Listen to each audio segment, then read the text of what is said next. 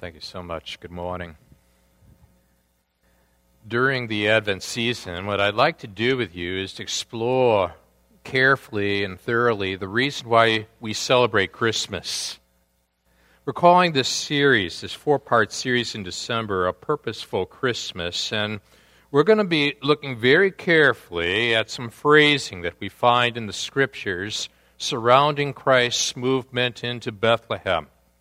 You and I are going to notice in these four texts throughout December a phrase such as, I came to, or I was sent to, or he appeared to. In any of those situations, we find that the word to stands out. It's very purposeful. There's a mission. And furthermore, it doesn't say, I was born to. Because of the fact that he says, I was sent to, or I came to, what you and I are being taught then is that we are dealing with the pre-existent one. He lived before Bethlehem. The second member of the Trinity lived not only in Old Testament times, but prior to Old Testament times. So we're going to explore this now and try to understand better what is the purpose, what is the reason behind the celebration of Christmas so that we have a better explanation, not only for our own hearts, but for our family members and for the community that God has placed us in. So with that in mind, look for this phrasing during the course of these 4 weeks, and in particular now, in today's study in Matthew chapter 5, where we're going to focus our attention on verse 17 down through verse 20. It's part of what is known as the Sermon on the Mount.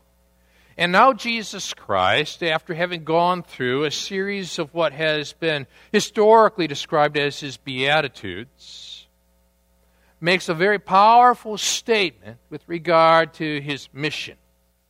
You pick it up in verse 17 of Matthew 5 and look very carefully for the purpose statement found here. Do not think that I have come to abolish the law or the prophets. I have not come to abolish them, but to fulfill them. I tell you the truth, until heaven and earth disappear, not the smallest letter, not the least stroke of a pen, will by any means disappear from the law until everything is accomplished. Anyone who breaks one of the least of these commandments and teaches others to do the same will be called least in the kingdom of heaven. But whoever practices and teaches these commands will be called great in the kingdom of heaven. For I tell you that unless your righteousness surpasses that of the Pharisees and the teachers of the law, you will certainly not enter the kingdom of heaven. So we're going to try to recreate the scene in which Jesus is speaking, in which Jesus Christ is teaching, and try to understand very clearly his mission statement, the reason, the purpose here for his entrance into Bethlehem, and how it relates to 2012 living today. So let's start by looking to our Lord in prayer. Now, Father, I want to thank you for each one here. We want to worship you in spirit and in truth.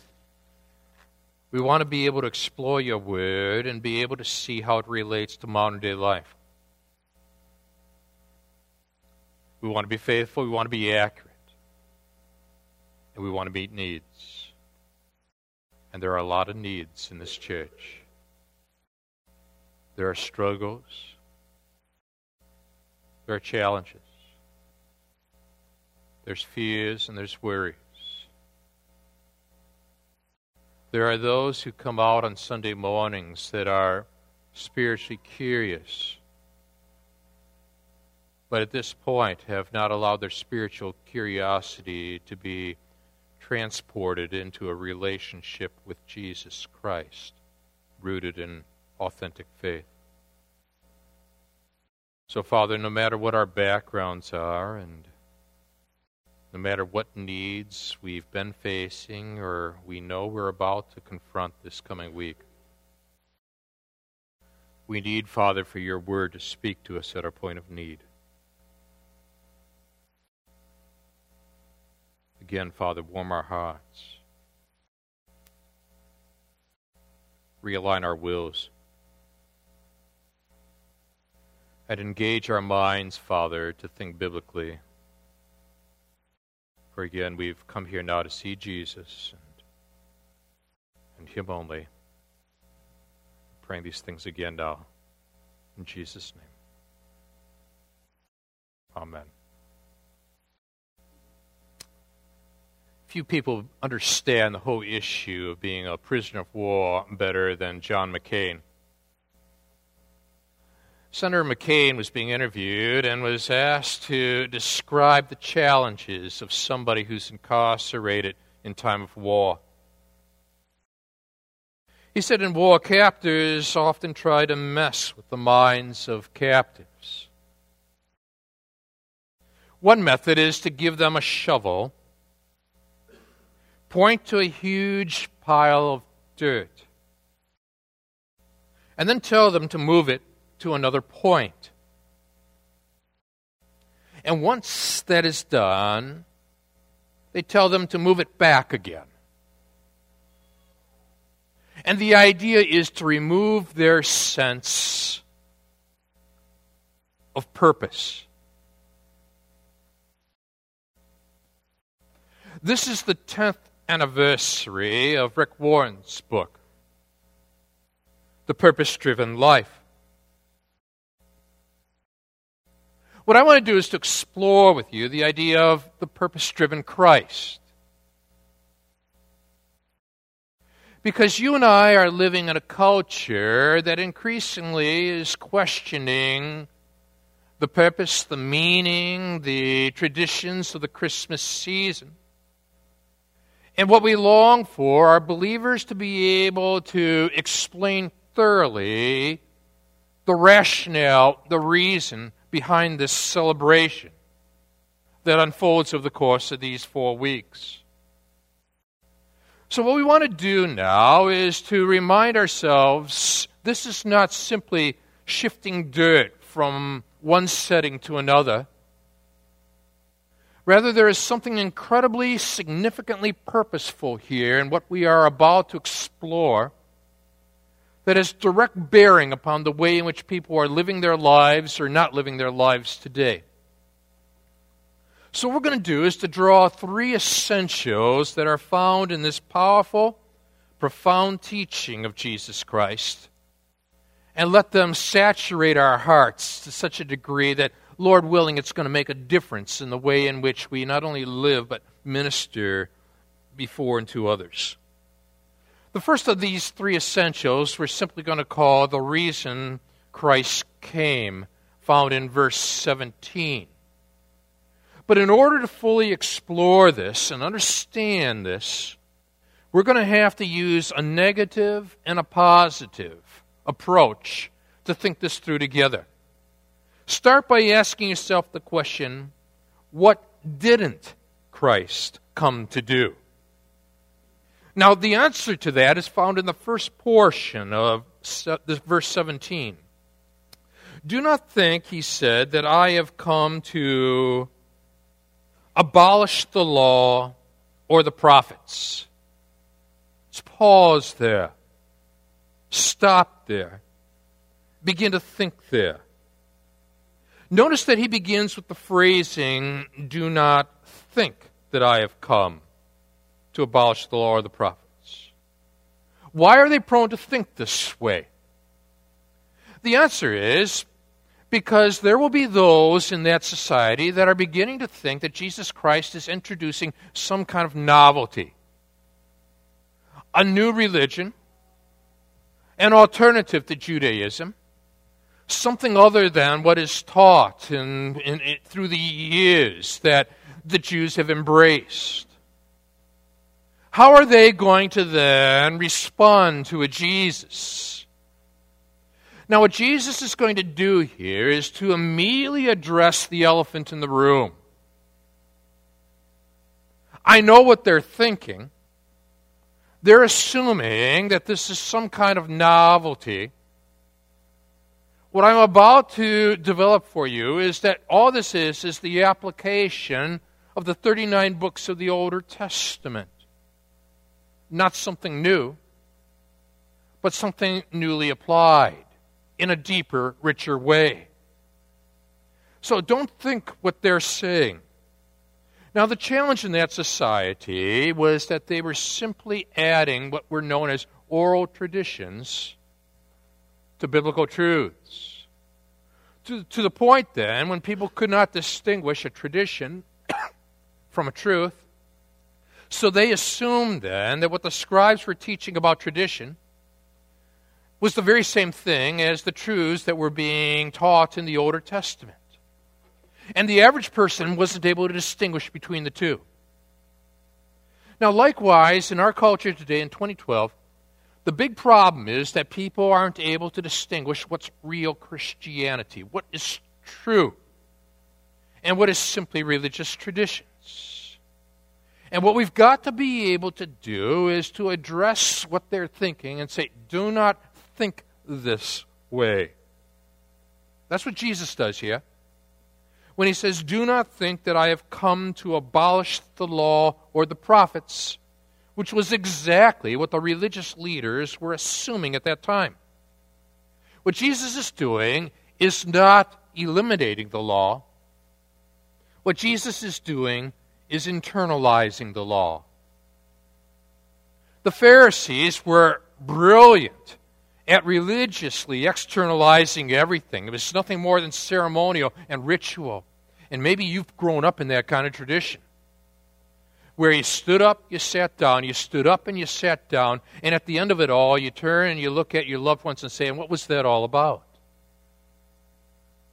Notice here that he is moving from ritual to reality, from external to internal, and he's making it tremendously personal for you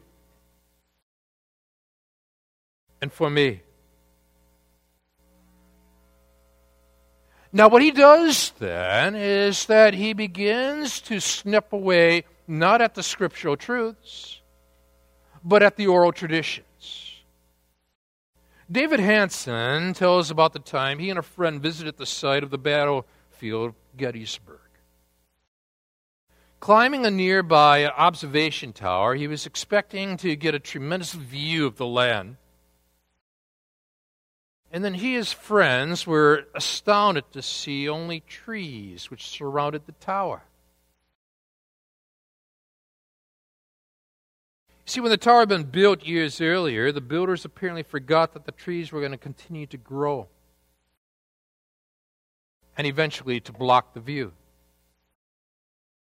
Now, what has happened here is that Jesus Christ has spotted what's blocking the view. The ritualism, the traditionalism, the externalism of it all has kept people from seeing the authenticity of the Scriptures that point in the direction of Jesus Christ. What this means then is that we've got to be able to determine what is it that people are thinking in today's society.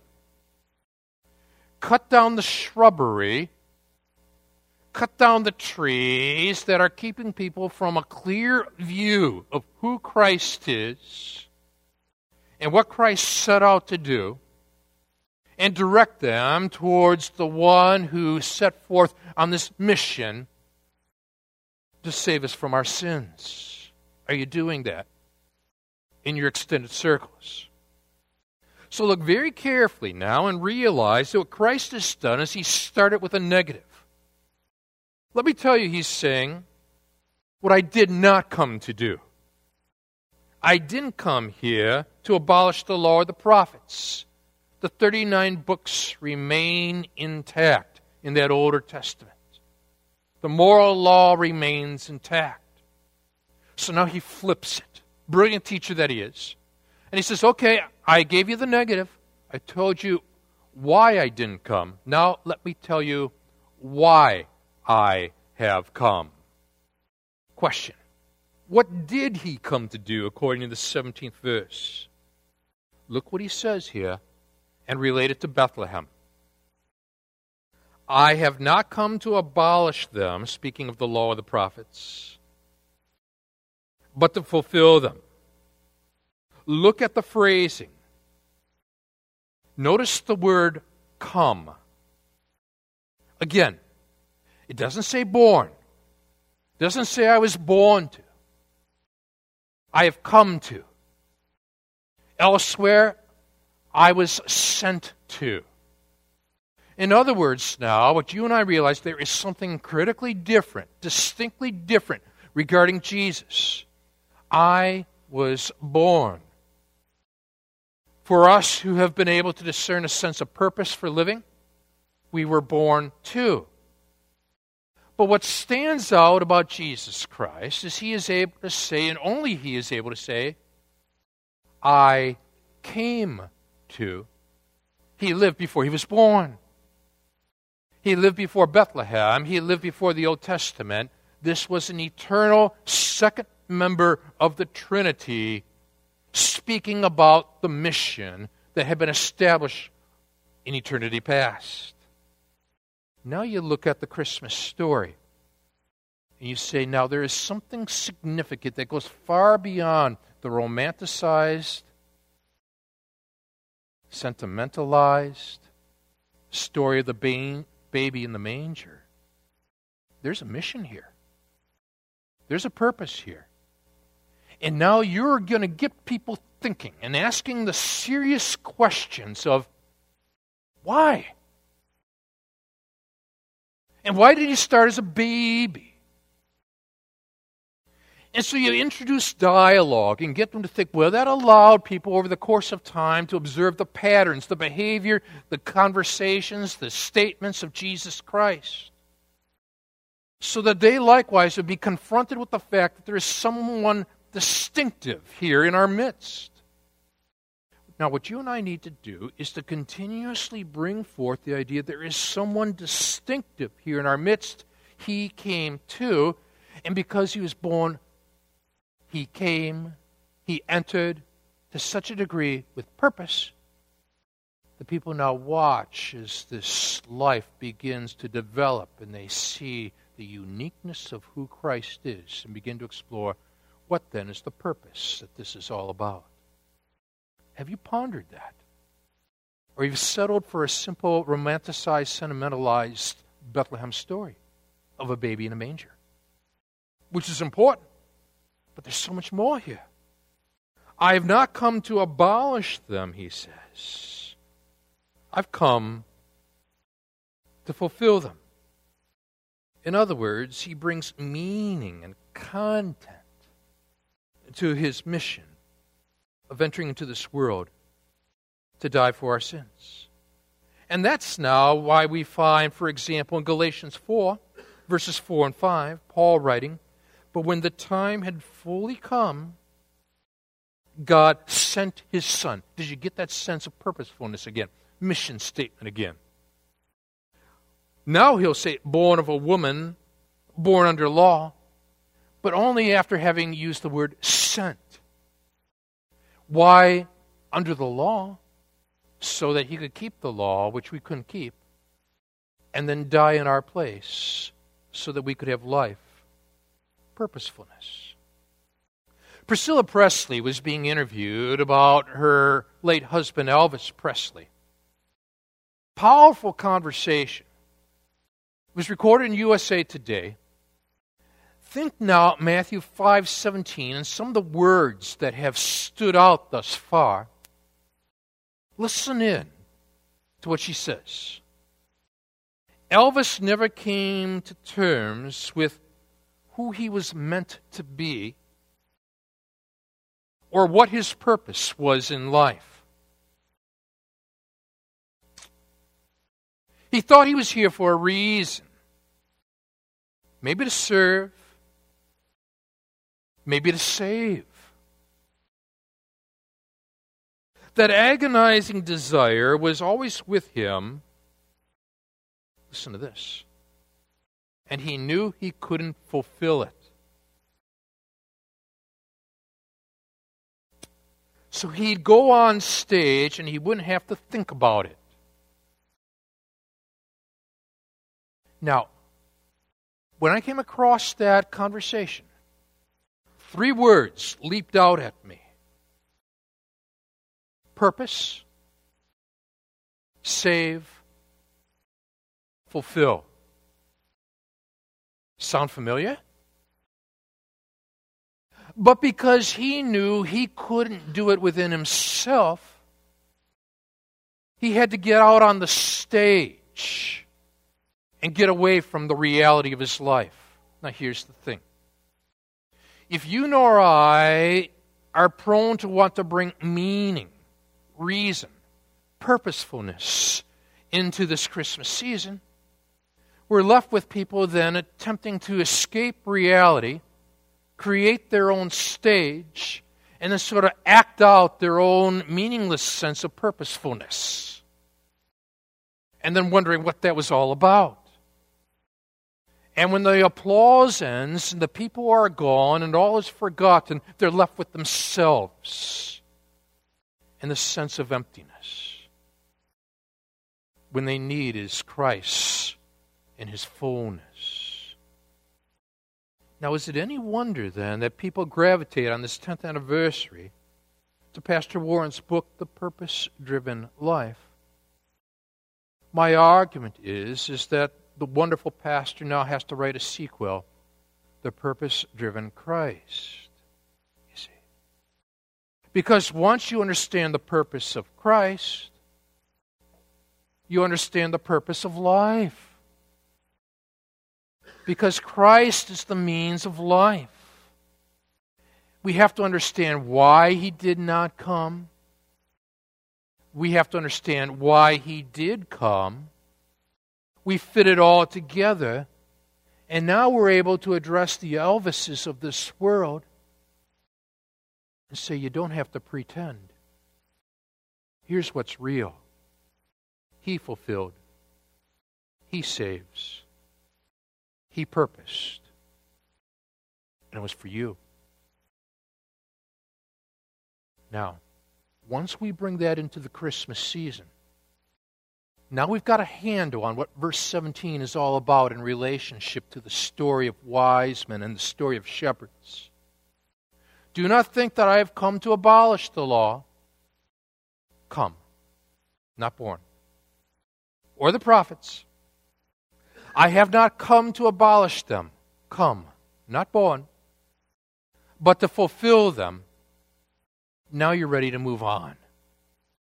Now, once you and I have established the reason Christ came, verse 17, we're ready for the second essential, the authority Scriptures possess, in verses 18 and 19. Notice now that Jesus begins verse 18 with this phrase, I tell you the truth. Now, some of us have used translations that speak of the idea of, verily I say unto you. The older translations. The word verily is tied to the word verify. Here, Jesus in this translation says, I tell you the truth. The great New Testament scholar Bruce Metzger says, no scribe in that day and era would ever have dared make this statement. I tell you the truth. Now notice what Jesus Christ goes on to say. Unless heaven and earth disappeared, you can almost sense the dramatic pause at this point. And so his disciples look upward at heaven. Still here. They look at the earth. Still here. With that dramatic pause, now you go on and read this. Not the smallest letter, not the least stroke of a pen, will by any means disappear from the law until everything is accomplished. that final day. Now break it down a little more. Here Jesus is speaking of the authority of the Scripture. Jesus is speaking of the integrity of the Scripture. In John 5, verse 39, he would say, "These are the Scriptures that testify about me." In John 10, verse 35, Christ would say, "Scripture cannot be broken." And now he grabs hold of two small elements of the Hebrew language, one by one, not the least, not the smallest letter. The jot was the smallest letter. The tittle, that was a tiny extension that came flowing out of a particular word, so small you could overlook it in what's written. And what Jesus is saying here, take the most minute aspects of your Old Testament and understand everything points towards Jesus. The law in the Old Testament comes from a word which means to point, to give direction to. Now the law, the Torah, gives us direction toward Jesus Christ. Jesus, then, is saying, this is how significant it is. You've got to be able to distinguish between the traditions and the truths. Now look very carefully at how all this begins to unfold, for example, in Matthew chapter 5. In verse 21, he addresses one of the commandments regarding murder. Does he abolish the commandment? No. Notice he says not, "You have read what it's been stated." Nope. He says, "You have heard that it was said." Regarding adultery in verse 27, doesn't say, "You have read what's there." Nope. He says, "You have heard that it was said." Regarding divorce, it has been said. Verse 33, again, "You have heard that it was said to the people long ago." What is he doing in each case? He is taking them beyond the scribes to the Scriptures. He's taking them away from the traditions to the truth. In other words, he's cutting down the trees that are obscuring the view and forcing you to examine what is truly there. Even the minutest detail points you in the direction of Jesus. Are you looking his way? Caught my attention. Explosion in Kansas City. It resulted in a badly disfigured face and the loss of eyesight of a particular man. And he lost both of his hands as well in the explosion. But you know one of his greatest disappointments? It was his realization that he could no longer read the Bible as he'd done for years. Now, he heard about a woman in England who had learned to read the Bible in Braille with her lips. With her lips. But to his frustration, the nerve endings on his lips were so severely damaged that he couldn't utilize them to read. But one day, accidentally, he brushed the raised Braille characters with his tongue. I discovered that he could learn to read Braille with his tongue.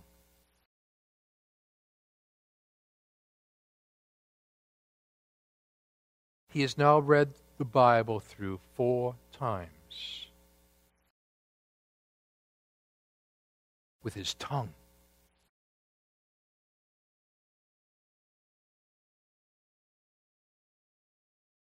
Do you grasp the significance of what's here?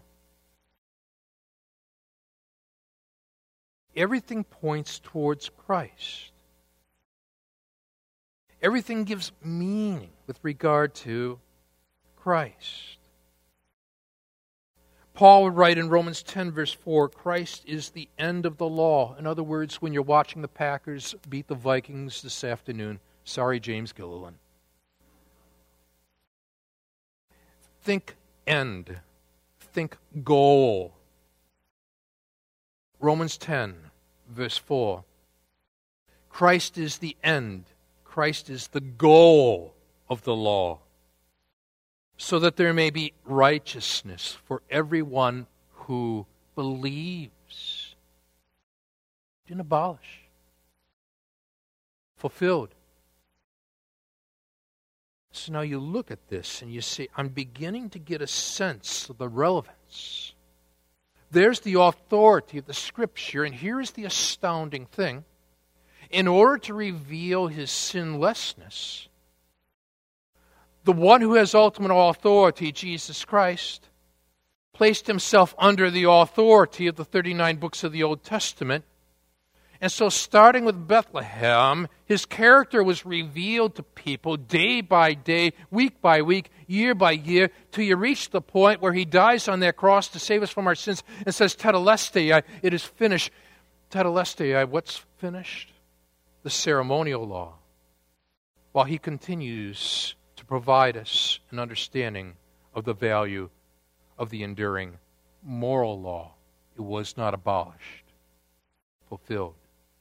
And that's why we go back to that study we did on God, government, and politics over those 4 Sunday nights, and we pondered Roy Moore, who had the 10 Commandments situated within his courthouse in Alabama, only to be told by a higher court to have them removed.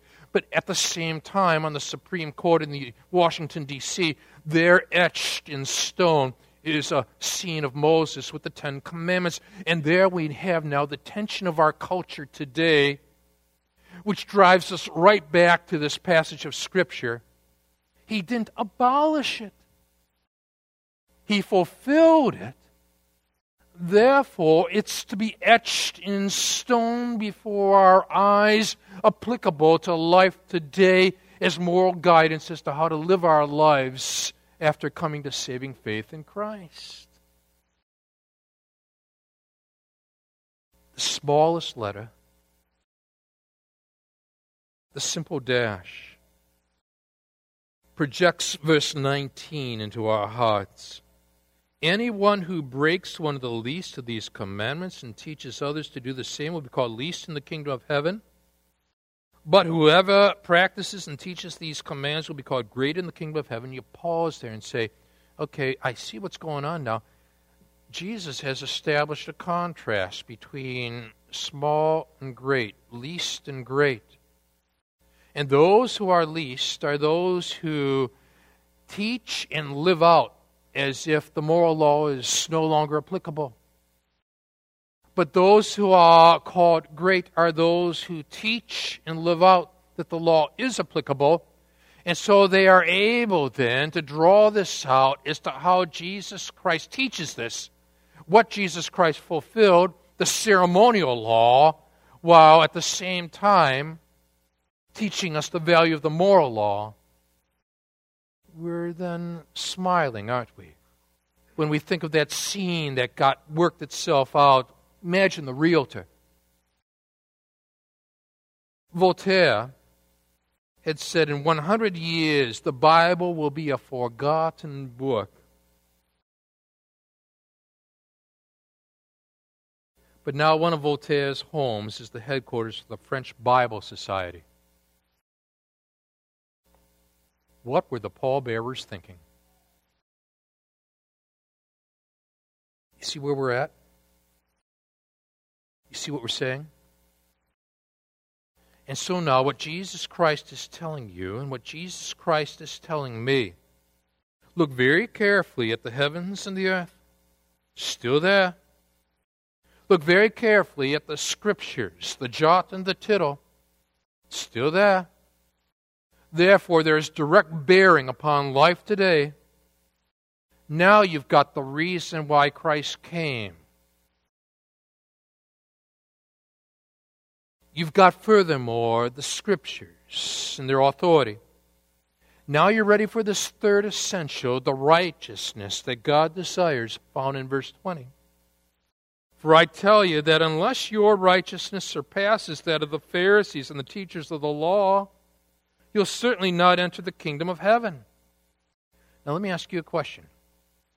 Who is Jesus teaching at this point? There are no Pharisees in his midst. There are no teachers of the law in his midst. Otherwise, he would have put it a different way. Only his disciples. So his disciples are looking around at the religious scene and they're saying to themselves, everybody respects the righteousness of the Pharisees and the teachers of the law. Look what Jesus is telling us here. Unless your righteousness surpasses them, I can't surpass them. I'm a sinner. Look at how religious those folks are.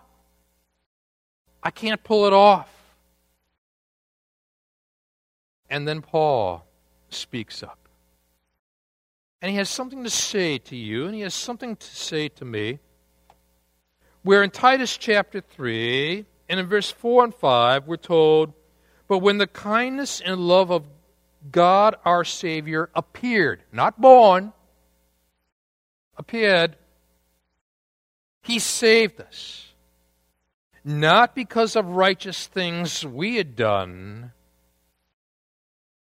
but because of his mercy. Notice then the standard of righteousness that God demands. And he challenges us to realize we're sinners. We're in desperate need of a Savior. And how the Scriptures point towards the one who died to save us from our sins. So we nod our head when we hear the story of a time on a battlefield. The flag got far ahead of the soldiers, and an officer called back to his superior, should we bring the flag back to the regiment? No, came the reply. Make the regiment catch up to the flag. Now, God has not diminished the standard. God has maintained the standard. Jesus didn't abolish the standard. Jesus fulfilled the standard. Now you've got the reason Christ came, which is tied to the authority that Christ possesses, that Christ placed himself under to reveal his sinless nature, therefore the perfect sacrifice for our sins. The righteousness God requires, Jesus fulfills and then declares us righteous when we put our faith and trust in him. That means then you don't have to keep shoveling dirt. For as John McCain put it, in war, captors often try to mess with the minds of the captives. The method is to give them a shovel, point to a huge pile of dirt, and tell them to move it to another point. And once that is done, they tell them to move it back. The idea is to remove their sense of purpose. What we're going to do the Christmas season is this. We're going to bring purpose back. We're going to explain this well. We want it to make a difference in the lives of people for God's glory. Let's stand together.